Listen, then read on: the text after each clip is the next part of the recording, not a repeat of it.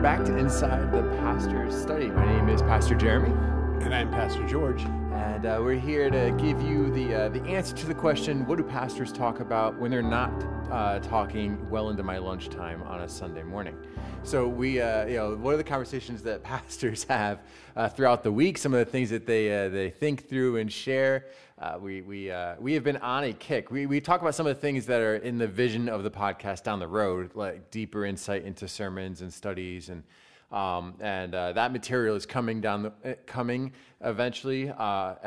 So stay tuned down the road for those things. But we've been working through a bit of church history over these last several episodes, because we wanted to answer the question, why can't we all just get along as churches? Why are there so many different denominations?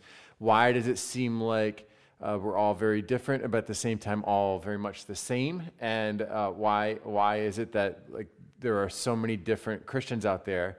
And can't we all, since we're all going to heaven someday and we all are sharing eternity together, why don't we look like that now? And so we've been tracing some of the narrative of the American church, the Protestant church, particularly because we are Protestants, but we've been tracing the American church and how it's developed and why we are where we are. Because we think that if we can figure out where we are, why we're here, and why we've gotten to this place, that we have better answers for where do we go down the road. So that's where we're at, and we've been talking through things like the Great Awakening and the Second Great Awakening and some of the movements of the Christian faith that have happened around the Civil War era, and you can check those out in previous podcasts. And we're going to move into the next era of the next big shakeup in American Christianity next. But we also want to encourage you, before we get into that, to head over to our Facebook page. It's the same title, Inside the Pastor's Study. Like that page, drop a note in there, introduce yourself as a listener, talk about some of the things that you've appreciated, some of the questions you might have. And if you have some of those questions that are helpful for conversation, we might launch into those in a future study. So check into that podcast and podcast page and join us, and then share us. It's always a big help to share the podcast with a friend. So all of the intro aside, where are we now? We've talked through, we were just finishing up the Civil War and talking about the late 1870s, I think is about where we got to. Right.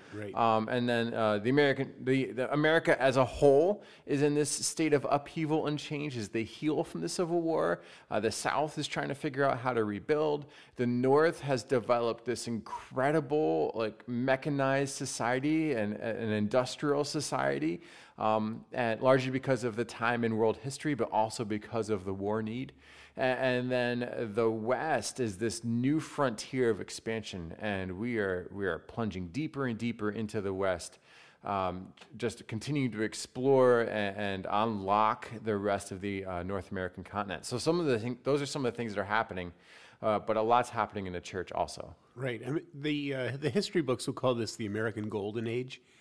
And it's the time of huge industrialization. It's the time of the robber barons, as they're often called. It's the age of the Goulds and the Rockefellers and the Carnegies and all of those huge expansions of industry. And it's just an amazing moment. I mean, in 1876 at the Centennial Exhibition, for example, you have people like Alexander Graham Bell, who's just developed the telephone, and you have Andrew Carnegie, and you have, you also have the birth of the hot dog here in the United States, which is now there's a great That's an important day in history. Yeah, absolutely, yeah.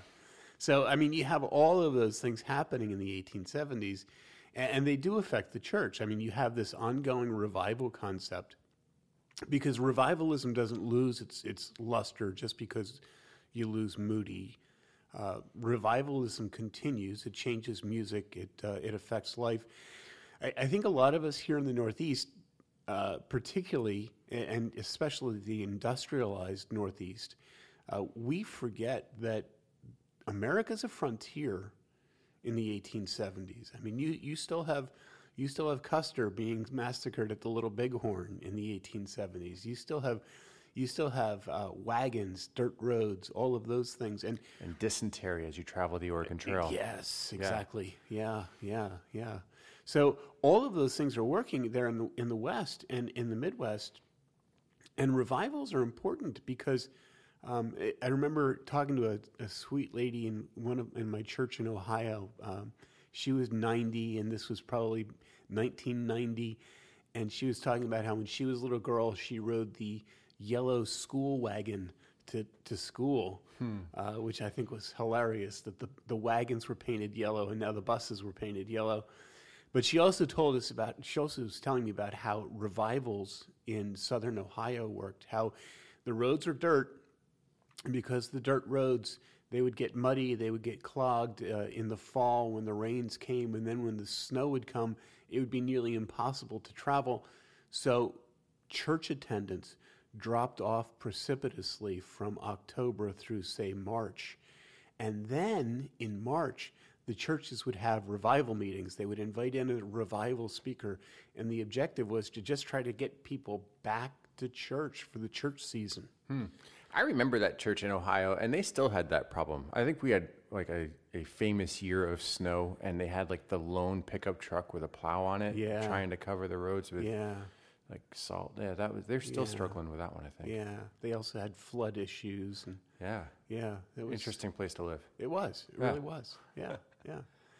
So, but the other interesting inclusion in the 1870s, and we need to talk about this before we jump into another church issue, and that is the entire immigration model that reaches the United States in the 1870s.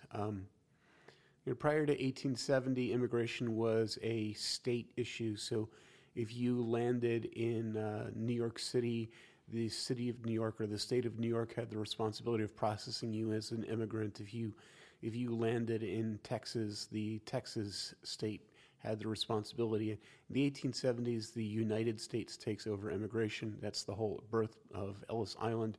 And so we have a little bit of a better record of what was going on as far as immigration is concerned. But the 1870s sees this massive influx of new people into the United States. They're predominantly Irish, Italian, Polish, Czechoslovakian. A key uniting ingredient is that they're all Catholic. Now that's significant on a church basis because while there is Catholicism in the United States prior to the 1870s, there is very little Catholicism. Yeah, and a lot of that was really concentrated Catholicism, right? It was in Maryland and in down Florida, Georgia, that area, but there were entire states that had very little of that spread because families tend to stay together at this point in history. Sure, yeah. So I mean, your cities, Boston, New York City, you've got a lot of Irish immigrants in those two cities prior to 1870, but it explodes. It just explodes. The Irish influx, obviously the Swedish influx that comes in the 1880s, which moves Lutheranism to the Midwest. All of those ideas are kind of contrary to American Protestantism, which some of us are wrestling with that idea of how can Catholicism be so wrong, or so not wrong. I don't want to use that word, but so. Well, I mean, there was a time though where that is definitely the word that gets used. Yes, right. Yes, I mean, absolutely. I think right now, and where we are in church history, is probably one of the healthiest relationships between the Catholic Church and the Protestant Church in a long time. And so there are people that I would point to as Catholic friends who I am confident they know Jesus, and they even I would even say that the church they go to is decent, even though we have some major disagreements. But to make that statement as a Protestant pastor 30 years ago even would get me in a lot of trouble with my congregation. Yeah, absolutely. So yeah, I mean, it felt very wrong in the Protestant USA to have Catholicism coming in, and so there's two responses to that, and they're interesting. One of those responses is a doctrine that is a concept called henotheism, and that has nothing to do with chickens. That's too right? bad. Henotheism is the idea that I adopt the religion of the geography that I live in. You see it in the Old Testament. Sure. Yeah. I mean, when the Samaritans are when Assyria takes a group of people and puts them in the land of Israel, the 10 northern tribes, they say to those people, so here's your land. Oh, and this is your God now. You worship Yahweh. And that's the birth of the Samaritans in the northern kingdom. And they're a rejected people because while they are supposedly worshipers of Yahweh, they are not genetically Jewish, so that's why they're hated. So you do have some henotheism. You have some people who come into the United States and they say to themselves, I'm Catholic. I grew up in Ireland, or I grew up in the coal country of Poland, and they come into the United States and they realize that if they're going to get anywhere in this country, they need to convert. And so you have a large conversion number of those Catholics who are just saying, I'm going to convert to get along.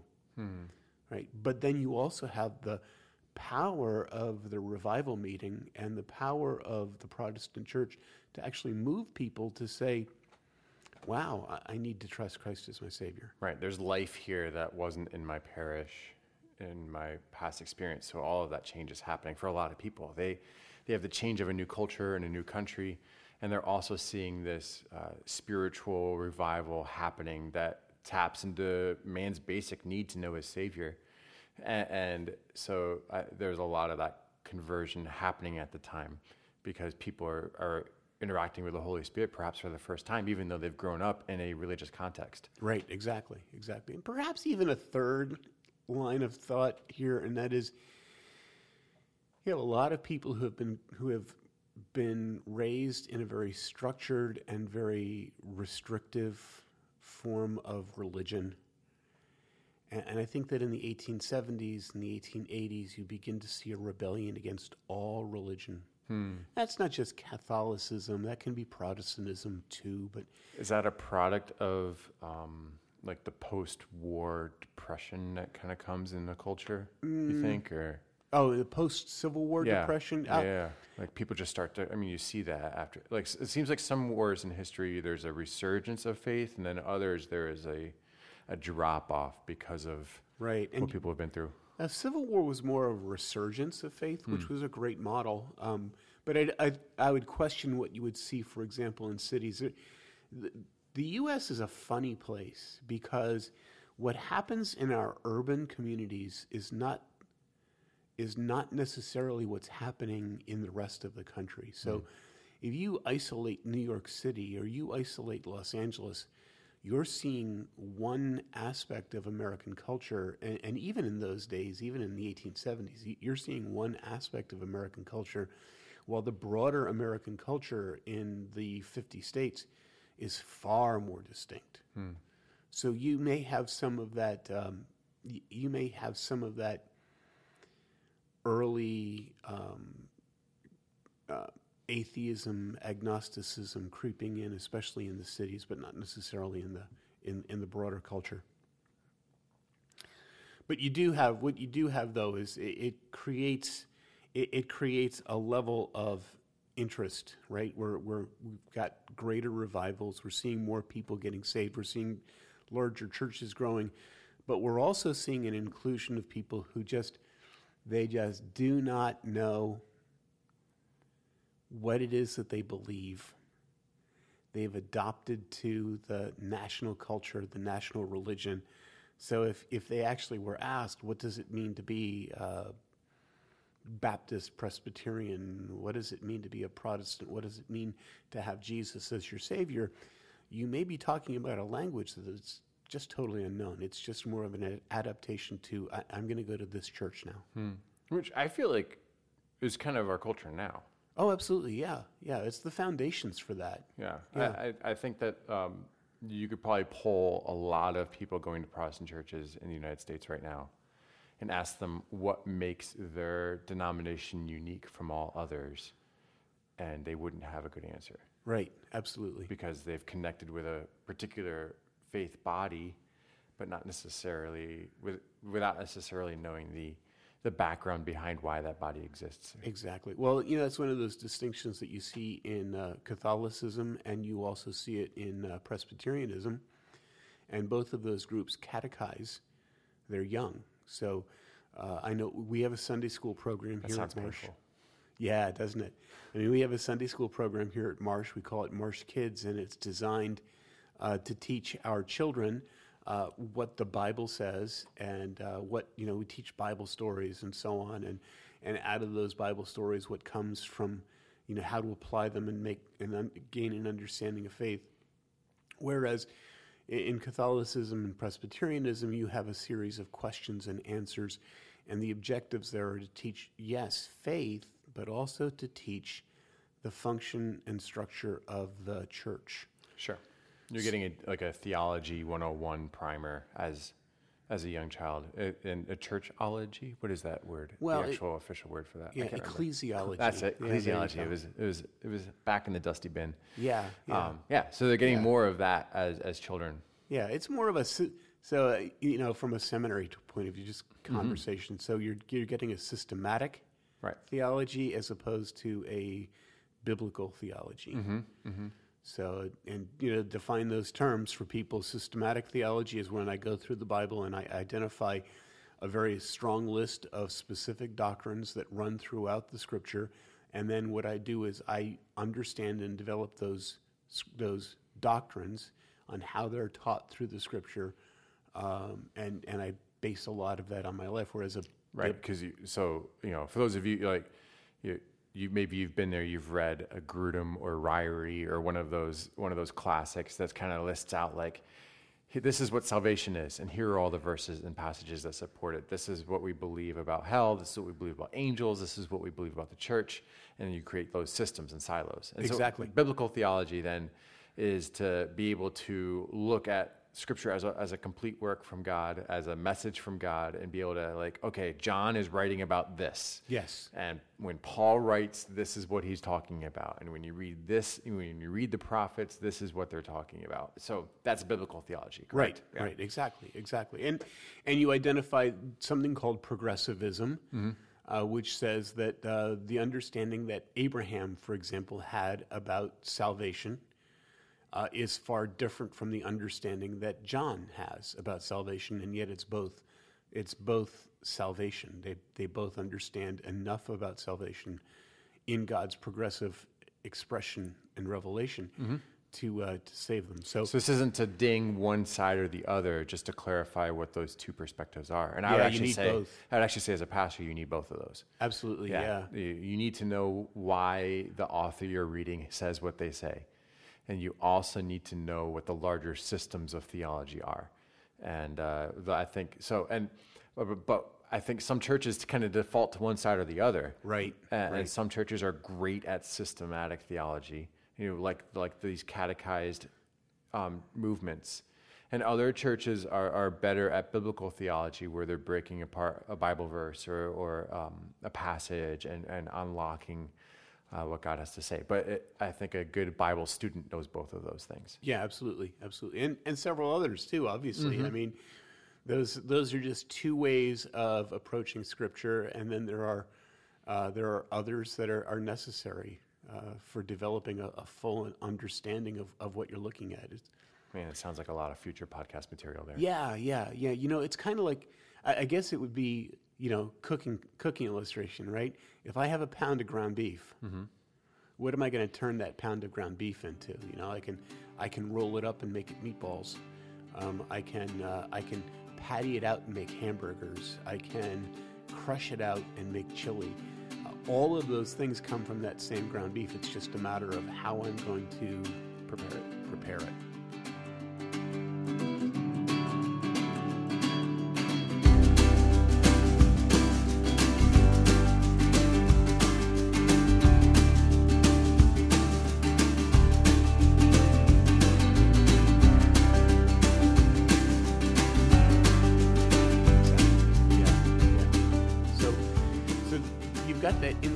And then an interesting thing happens around the turn of the century, around that 1900 date when all of this is going, and it happens out west. It seems like every one of these revivals tend to move toward the frontier, Yes. wherever that happens to be. Yeah, yeah. And now the frontier is the Southwest. It's places like Texas and Arizona and California.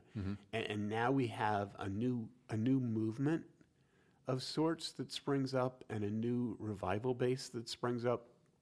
And in history, they call this the Holiness Movement. I've seen some people call this the Fourth Great Awakening. But I think of it as a holiness movement because I really don't think that it's as evangelistic as an awakening is.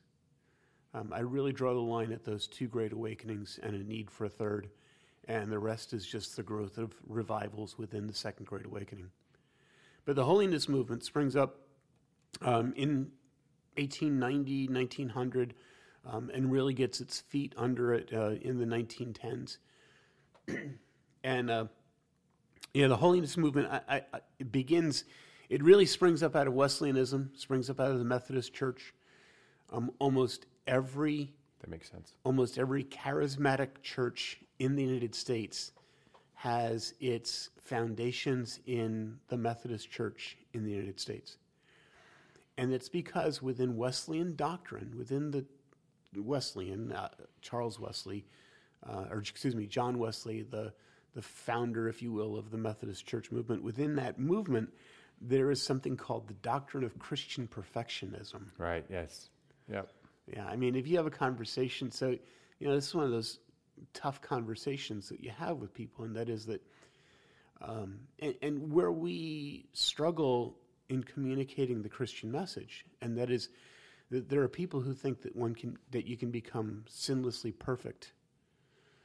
That as Christians, we should be sinless.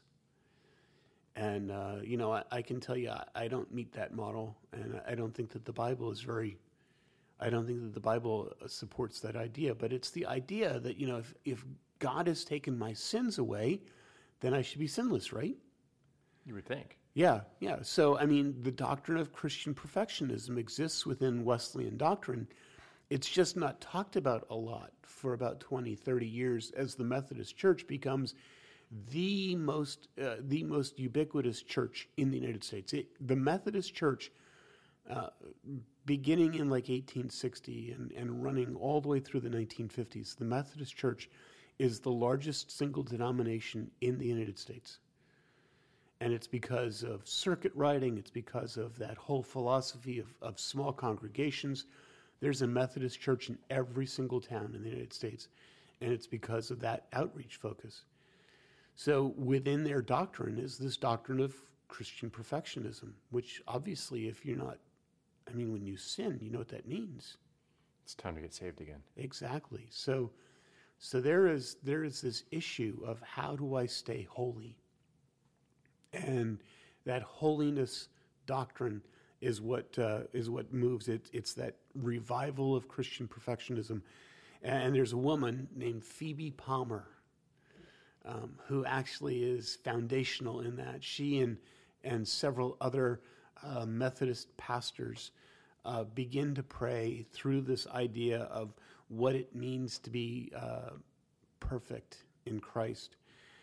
And they decide that perfection in Christ needs to come by asking for a special work of God to sanctify and cleanse the person. It's not just that you get saved, but you also have to get cleansed as well. And in the heart of that cleansing idea comes this idea of tongue speaking. And so there's this idea of tongue speaking that is an old doctrine. It's not, some of my really strong fundamentalist friends think that it just sprang up in the holiness movement, and it didn't. So is this let's see if I can map this out and see if this is how it makes sense in my head, and you can correct me. So every time you sin, you need a cleansing or a salvation. And this is almost Old Testament like, right? Right. You need to present the lamb for the absolution of sin. And so with that comes a renewal of heart and a reigniting of somebody's passion for the Lord. But there also comes this point where you kind of need to prove it to your community. Is that this? And so out of that comes this recognition of a sign of the movement of the Holy Spirit that has existed from the very beginning. But it also works really well to kind of prove that, yes, I have the Holy Spirit in me, because here is my tangible reaction to the movement of the Holy Spirit. My outward sign of an inward cleansing. Right. Yes, absolutely. And that's key, because a group of men led by William Seymour, they meet in the Azusa Street Mission, and they pray for 7 days that God would bring cleansing to their lives. And according to their memoirs, after that 7 days of prayer, they felt an electricity in the room, they said, and they all fell out of their chairs and started speaking in tongues. And they believed that was the Holy Spirit cleansing them of their sin, making them spiritually perfect. So the holiness movement springs up right from Phoebe Palmer. And then William Seymour takes it another step and says, this is how I know. I've had this experience, and this is how I know that the Holy Spirit is doing a great work. Exactly. So while Palmer begins with the idea of I need to pursue sinless perfectionism in my life, and that actually springs out and forms a whole raft of churches, like the Wesleyan Church in America is a part of that. The Free Methodist Church in the South is a part of that. Here's one that you probably know. The the Church of the Nazarene is one of those, where I'm constantly coming back to have that experience of cleansing until the day that I actually get to this point where I'm no longer a sinner. Goodness, it almost sounds Buddhist. Yeah, it's hard. And I don't want to be harsh, because, I have lots of friends in the Church of the Nazarene, and, have had friends that have been Church of God, who are in that line too. Another group that will spring out of this a little later is the Christian Missionary Alliance, and some of my best friends have been in the Christian Missionary Alliance, and so they're kind of I don't want to make anybody mad listening to this. I'm just saying, here's what we've got. We've got a bunch of people who are saying, I need to be perfect. I need to put sin out of my life, and if I sin, that means that I've lost my salvation, and I've got to start all over again. Mm-hmm. And this becomes a real tension in evangelicalism, because that I can point to scripture in the New Testament that would affirm that thought process. Be ye perfect as I am perfect. Yeah. Right? That's a pretty clear message from the Lord, that there is a responsibility for the pursuit of sinlessness in my life. But you also have, going back deeper into our faith tradition, you've got a lot of people who really love Romans and really love Paul's letters, and you're saying, that's an already not yet thing, and that doctrine, and I need to live as though it is happening, even though it won't be perfected until eternity. And so this is the pursuit of my heart until that day. But I will fail, and in my failure, I have grace. Right. So you have that tension springing up here. Right, and we tie another concept, another passage from 1 John 1. You have verses 8, 9, and 10, where we have these conditional statements. If I say that I haven't sinned, then the Spirit of God isn't in me, right? If I confess my sin, He's faithful and just to forgive me of my sin. But then it says, if it says that I'm not a sinner, then I'm a liar, right? Mm-hmm. So it's as Calvinistic theologians from the more Calvinistic side of evangelicalism, we would actually say that you're talking about two different concepts of sin there. You're talking about the sin nature that Christ has in an already not yet manner taken care of. The old man of Ephesians and Colossians, that's gone. Right. But there's the daily putting on of the new man. Exactly. Right. Exactly. The washing of my feet part, that we talked about yesterday going into communion, right? Yeah. It's that taking care of the daily sin thing. It's not, I don't need a bath. I just need my feet washed. Right. So, so there's this tension. And then, Seymour and the Pentecostal movement take it a step further. And for many in that Pentecostal movement, they will say, if you don't speak in tongues, then you're not truly saved forever. Right. And that becomes a pretty divisive thought. Sure. I mean, you even have a split within Pentecostalism because you'll have individuals who, for example, the Assemblies of God, which is currently the largest church in the United States. Within the Assemblies of God, you're kind of splitting from many in the Pentecostal movement because you're saying, look, you don't have to speak in tongues to be saved. Yeah, it is a spiritual gift, not the spiritual gift. Yeah, exactly. So you've got all kinds of shades here going on, but probably to identify all of this holiness movement, you could actually use another term that Amy Semple McPherson comes up with, and that is to talk about the Foursquare gospel. The Foursquare Church. Yes, exactly. So if you're talking about what that means, It has nothing to do with a bouncing ball. None at all. That confused me for a long time. I thought that church sounded fun. Yes, yeah. Big red square, colored squares on the floor, and everybody goes. So the fourfold gospel, it all deals with Jesus, and that is that they identified themselves by these four tenets. The first is that Jesus is my Savior. The second is that Jesus is my sanctifier. So that's that second gift. That's that second blessing part. But he's my healer. And all of these churches within this movement, whether it's the Nazarene, the Pentecostal, the Assembly of God, even the Christian and Missionary Alliance, see that there is an element here of Christian healing that can go on, and not just spiritual healing, but also physical healing as well, that God heals may heal an individual in their faith. And then the last one, of course, is that Jesus is the soon coming King. So there's definitely, I mean, you can see in those Foursquare, I mean, there's a lot of those that I say, well, yeah, I kind of agree with those. They use terms like sanctifier, and I can say that Jesus is my sanctifier.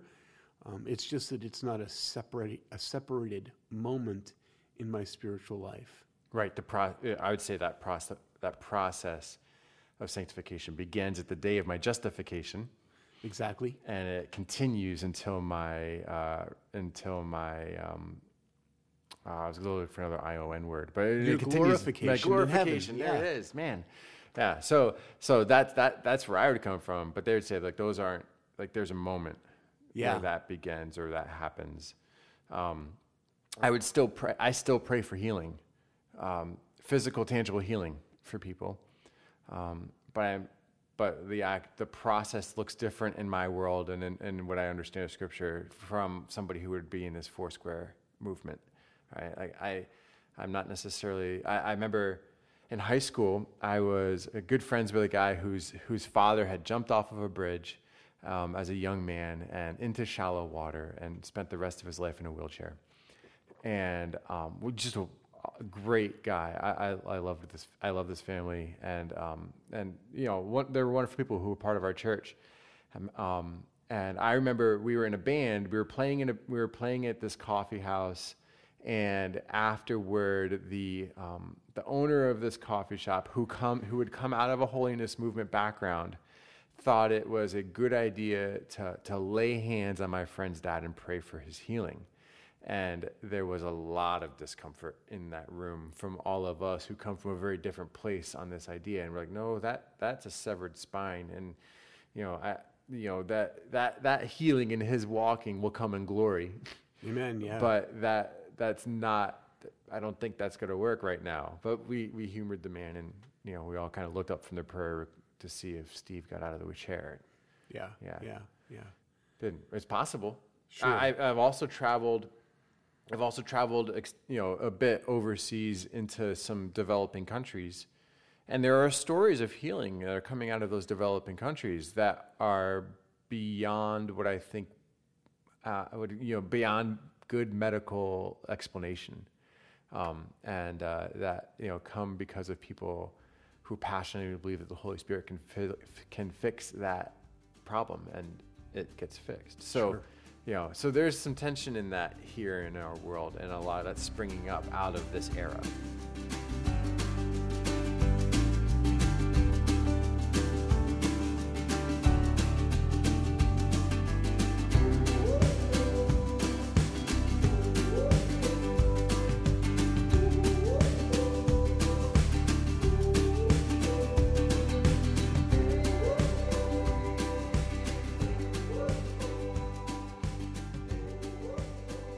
Yeah, absolutely.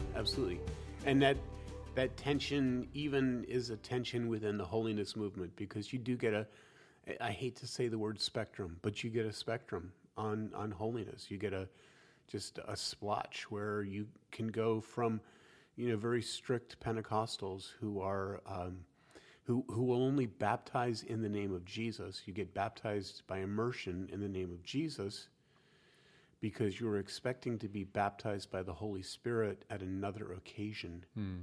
And, that's why a lot of times they'll baptize and the person will spring up speaking in tongues because, it all happened at once, which is just wonderful. And I remember many years ago reading the book, Run, Baby, Run. Very good book, written by Nicky Cruz, who was a gang leader in New York City. And is the founder of the Teen Challenge Ministries around the country, and it's kind of the other side of the story of David Wilkerson's The Cross and the Switchblade. And I remember reading in that book how Nicky Cruz gets saved at a Wilkerson rally, and then he goes to another room where for an extended period of time, he and those who just got saved are praying, and their prayer is just, "Do it, Jesus, do it, Jesus, do it, Jesus." And Nicky Cruz speaks about how he then speaks in tongues and knows that his salvation is firm. And that's the thing, is that, they're looking for, they're not just, and now I get in trouble, right? Right. They're not just looking to be saved in the name of Jesus. And I'm not trying to crush everybody's toes here. If you're AG, if you're charismatic, if you're Pentecostal, this may not be your understanding of your own theology. But in my study of your theology, here's the thing that I see, and that is that people, they're looking for some confirmation of the work that Jesus has done. I understand that. I want that. Yeah. Oh, yeah. Right, and I've over the years worked in ministry with countless people who have said, "Man, I prayed to receive Jesus at this camp, or as a child, or I walked forward in my 30s, or whatever." I had these conversations with people who then go on to really question, "Am I really saved or not? Am I really can I really expect heaven? Do I need to do something else?" I understand all of that tension, and so having a really clear answer to that is helpful. Like, well, when did you speak in tongues? Do you speak in tongues? It's really nice to be able to say, yeah, well then, if you speak in tongues, you have the Holy Spirit in you. You have to be. And I don't necessarily have that. From where I'm seeing Scripture work, I can't necessarily point to that. What I point to is, hey, if you're doubting your salvation, nobody who is unsaved walks around worrying about whether or not they're saved. Yeah, absolutely. Right? Like the atheist does not go to bed and stay awake sleepless thinking, "Oh man, I hope I'm not a Christian." Right? But the person whose life has been changed by Jesus will spend some time being like, "Man, I believe this so thoroughly. I hope I'm actually in." Yeah. It's interesting. I had a conversation with a fellow in my church one time who was from a Nazarene background. He came into my office, and he was just, he told me about a sin in his life that had a lot of control over his life. And in the process of that conversation, he was like, I just don't know if I'm saved, preacher, because I keep going back to this same sin. And I don't understand why I do it. I confess it, and then I get saved again, and I said, "Hang on a second." I said, "You get saved again?" He says, yeah. He says, I just don't know if I'm saved because I keep doing the same sin. And I said, well, again, I used that very illustration. I said, how do you know it's sin? Mm-hmm. Why are you concerned? Why does this grieve you? Yes. Yeah. Yeah. And in that conversation, he came to the realization, it was like, wow, so you're saying I wouldn't be concerned about sin if it wasn't for the blood of Jesus Christ and the work of the Holy Spirit, right? Mm-hmm. That convicts me of that sin and says that you're doing the wrong thing. You need to change your walk. Because unbelievers don't care. Right. You know? Right. So this movement is springing up here at the turn of the century, and it's breathing a lot of life into the American church. Sure is. But you're creating like some really serious division also, because I feel like this is one of those early moments. Some of those other moments in American history leading up to this is like, what do we do? Like, how do we interpret what God is doing in this particular space? And we have these academic decisions that, the ivory tower decides like, we're slightly different than you on this. And so you create a new denomination because the ivory tower has said so, and that kind of funnels down. But now you have some things that like the average churchgoer is feeling and wrestling with. Like the average churchgoer is walking into a room with people speaking in tongues and going to their pastor and saying, I don't know how to handle this. Right. I'm uncomfortable. Right. And so now you have a movement that really is starting to divide, not just at the academic level, but at the ground level. Yeah, absolutely. It's more of a grassroots movement by far. I mean, the entire holiness movement is just very grassroots. Yeah. And so you have people who are drawn to that, and they gather together and meet and have their church, and you have people who are not at all drawn to that, and they have their separate churches as well, and you have two different churches meeting in the same town on a Sunday morning. Yeah, and you bring up something else, and that is that also breeds a new heresy. Okay, and that new heresy is Russellism. Or something we call Jehovah's Witnesses. Oh, I was just saying, that's the kid from Up, isn't it? Yeah, no, yeah, right. Basically the same guy, yeah. Oh, all right. Yeah, Russellism is just, it grows out of that whole grassroots stuff, and the idea that I should be able to spiritually interpret what God says, and I don't need to listen to what pastors and clergy tell me. In fact, Russellism, Jehovah's Witnesses are grievously anti-clergy. They do not want others to tell you what the Bible says because they want to tell you what the Bible says. Interesting. And so Russell was and just an everyday guy, and said that he'd translated the Bible from Greek on his own. And interestingly, when he was being sued at one point in this whole process, and the opposing counsel handed him a Greek New Testament and asked him to translate on the spot, and he couldn't do it. So that was a problem for them. But the Jehovah's Witnesses, they're not springing out of the holiness movement. Don't get me wrong. It's just happening in the same era. It's happening in the same era. It's an aspect of this grassroots holiness, spiritual desire that's springing up throughout the country in the turn of the century. I want to know God. And the holiness movement is saying, well, I can help you know God in an experiential way. And the Russellites are saying, well, I can help you know God in a way that those clergymen are telling you you shouldn't have to know God. And, all you have to do is go from house to house and tell people about a great man named Jesus and God in heaven named Jehovah, and everything's going to be great. Mm-hmm. Mm-hmm. So all of that's happening in that turn of the century. There's just this, and revivals. I mean, now you've got to have, now you not only have people like Billy Sunday who are taking like an evangelical message on the revival route, but you also have a holiness revival movement as well, springing up and coming the other way. You could have two tent meetings in the same town. Mm-hmm, mm-hmm. Connecting two entirely different groups of people and growing the church in two different ways. Absolutely. Yeah. Absolutely. And not to be, there's even a cultural issue here, a cultural dynamic. I think that the evangelical message is a message to a predominantly white middle-class Protestant hearing. And you get some crossover from the holiness movement there with the Christian and Missionary Alliance and to some extent with the Nazarene. But the Pentecostal movement and the Assembly of God movement, that heart of the holiness movement is less focused on that white middle class culture. It's offering hope to a class of people in the United States that do not have hope. William Seymour was a black man.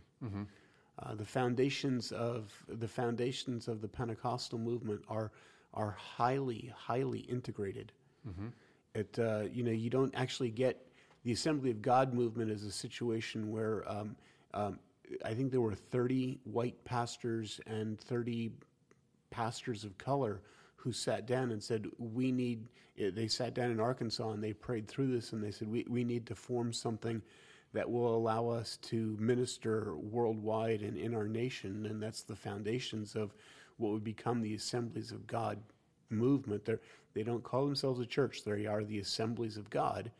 And there's a very broad structure within their movement.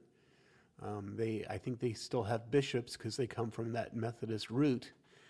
But there's that idea that we're bigger than color, and that's one of the moving factors of the Assemblies of God. They're bigger than color, but they also tend to focus, whether they choose to or not, on a group of people who are more economically challenged Yeah. than others, right? Yeah. There's almost a question of access and background right here, right? Like if you're from a family that's more established and more comfortable, you can afford higher education. You can afford to go to like your middle school and high school all the way through to the end before you end up working. Right. And so you have this cultivation of knowledge and the desire to pursue knowledge. And so with that comes a predisposition spiritually to gravitate toward that side of the spectrum also, right? Right. Like if I'm somebody who is highly educated and I enjoy reading classical works and I like to work through and figure out ideas and play with ideas, then I'm also going to gravitate toward things like systematic theology and biblical theology and knowing my Bible and memorizing my Bible and memorizing the tenets of Scripture and having all of this information that I can work with and then live from. But if I grow up in a world where maybe nobody makes it through middle school or elementary school before they have to go work the family farm or they have to head to the coal mines or the factories, I'm not going to be necessarily as motivated by the educational pursuit. I might be because I see it as something I'm lacking, but it's not necessarily going to be just who I am and how I process information.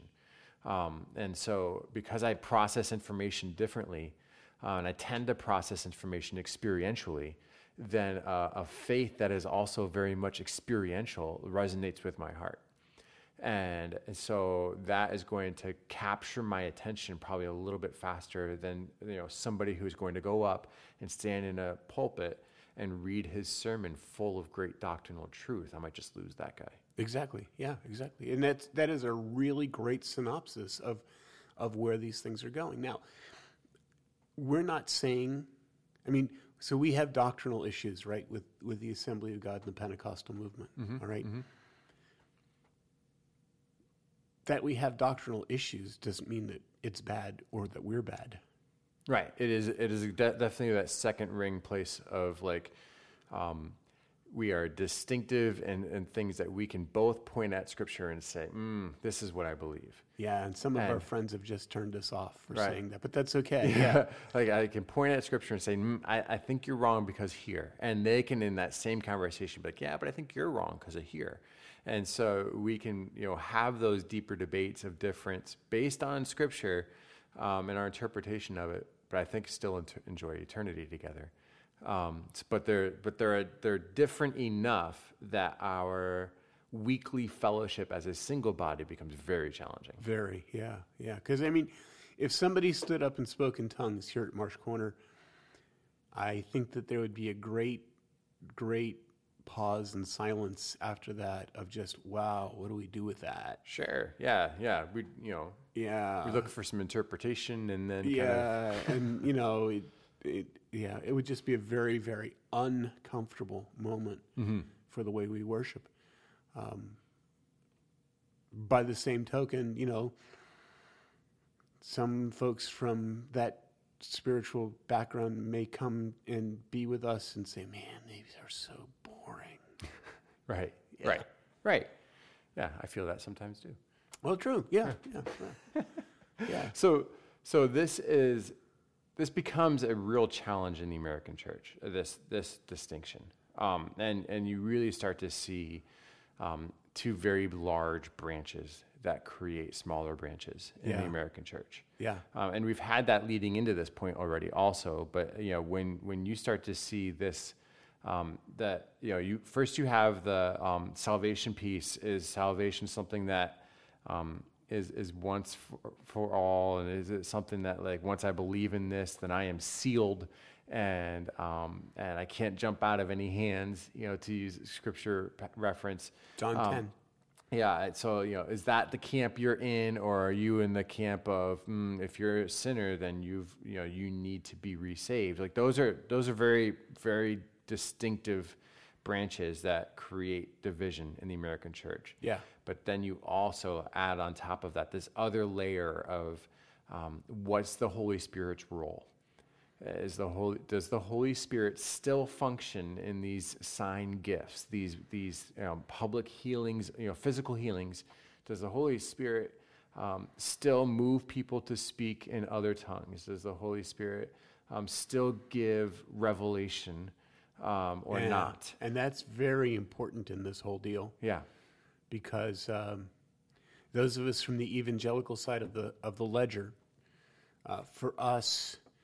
We would talk about ourselves as being something called a single source theology, where our theology is based upon just Scripture and what Scripture says.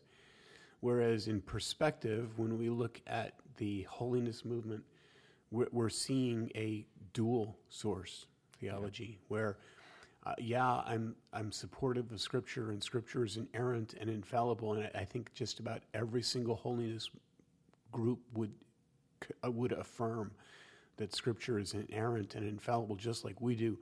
But then what the Holy Spirit says to you or to me in a specific situation or revelation, or somebody stands up and speaks in tongues and there's a new revelation of God, that's a hard thing for a lot of us in evangelicalism to handle. Yeah, and that comes to where we as evangelicals would talk about apostolic authority, and we point to apostolic authority as coming from the people who actually spent time at the feet of Jesus. Right. And so without those, first generation capital A apostles, you can't have new revelation. And so we would say our canon, or our set of texts that are infallible, is closed. And what we now have is the Holy Spirit working in us and in the church to illuminate that closed canon. Exactly. Whereas on the other side of that, you still have apostles, and your apostles can still bring new revelation. It can't conflict with Scripture necessarily, but it can lead to new directions in what is supposed to happen and what the church is supposed to do and what individuals are supposed to do. And there is a lot of emphasis in understanding a word from the Holy Spirit, and that gains as much of a priority or an emphasis in the way that a church works as actual Scripture does. Exactly. And so that becomes a real challenge. And so you have, that's why you have in a lot of these churches, you have like the primary apostle in that church, who is often, the pastor and his wife as a team, or her husband as a team, Right. and you have they're apostles, and you have these elders who function as apostles. Sure. And you are listening to what they say, and you're raising them even to this level of importance, which is fun because you think about a lot of the holiness movement coming out of a place that's a little bit flatter in terms of hierarchy, but what it creates over time is this pastor who becomes an apostle who now is over us and has some an extra authority from God. Exactly. And the evangelical church kind of goes the other way, where pastors tend to have, well, I'm just another servant among servants, and I have this training, but we are here together as co-equal heirs of Christ. Right. Well, that goes back. Not to relaunch things here because we're already we're already nearing the end here. Right? But just tie this back history-wise, right? All of these churches, all of these holiness churches are coming out of the Methodist movement. The Methodist movement comes out of the Anglican movement. Anglicans and Methodists still support apostolic succession. Mm-hmm. So a bishop, a cardinal, if you were in Roman Catholicism, still speaks for God. Right. Whereas in the evangelical side of things, in the more Protestant side of things, the Presbyterian, Baptist, Reformed circle, the Bible speaks for God. Mm-hmm.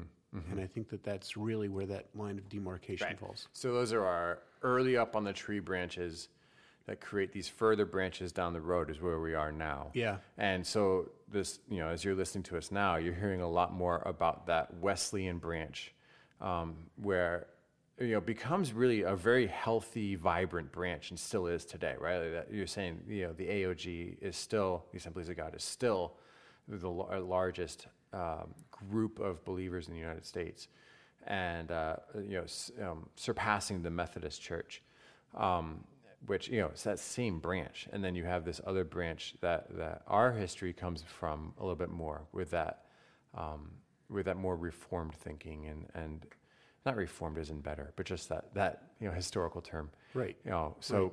The and Baptist, that's the Southern Baptists. The Southern Baptists quite often become the largest branch. They battle with the AOG, if you will, for membership and who's the largest this year. It might be the Southern Baptists, and next year it's the Assemblies of God, and back and forth. Right. So those are two big wings that happened at the turn of the century, 1900. We're seeing all of this. Explode across the United States as everything else seems to do as well. Remember, when we finish this, we're talking about wagons heading to Oregon. And toward the end of this era, you have Wright brothers flying in France. Yeah. And so you have a radical change in what happens in the United States. Alexander Graham Bell brings in the telephone, and then he starts to be a Wright brothers competitor in flight. Right, you have all of this stuff going on, and technology is exploding. The mechanization of factories is exploding.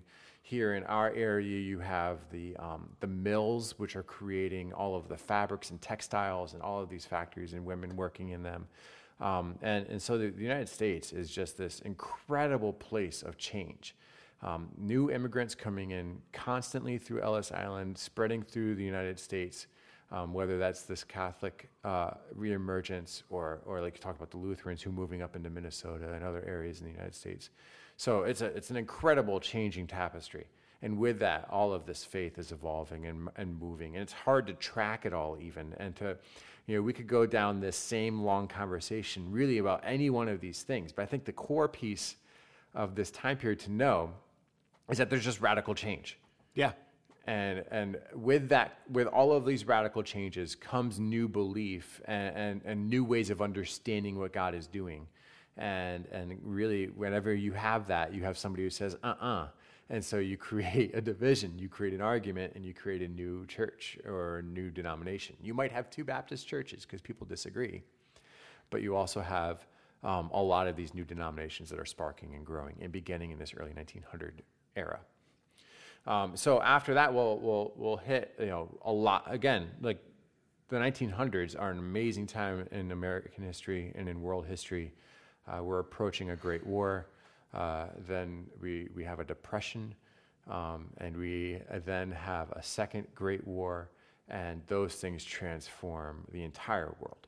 and they certainly transform what we think about faith. I think the first great war changes what we think about the end times and how we interpret Revelation, and we can get into some of those conversations in the future. And next week we'll probably be dealing with the rise of fundamentalism and that whole controversy. Right, the fundamentals and the fundamentals of the faith, which responds to some of these like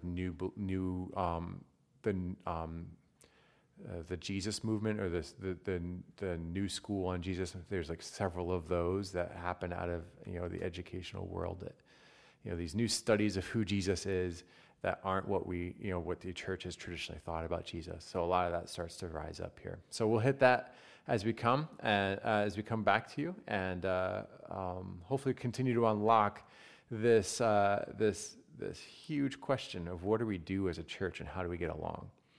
But we hope you get along with us. We want you to share and let people know about the podcast. Send it off to a friend who you've had these conversations with. In fact, what I would love is if you listen to this, sent it off to a friend for them to listen, and then you grab a coffee with them and just chat about what God is doing in the world and what you see him doing. Because I think the more we understand about how God has acted in the past, and the better we can think about how we're supposed to act now. And if we can see the way God has moved in his people and challenged his people, then we can start to apply that to our own lives and say, man, how's God challenging me? Where am I growing? What am I supposed to do as a follower of Jesus? Because that's ultimately the question. The question, we ask this question, how do churches get along? But I think the big question is, how do you, as a follower of Jesus, better do so? How do you, as a follower of Jesus, better walk with him? And how do you function with other people who claim to be followers of Jesus too? So send it to one of those people, have a conversation, subscribe to the podcast in your format of choice, leave us a review. That's hugely helpful. And we'll see you when we come back next week. Bye, everyone.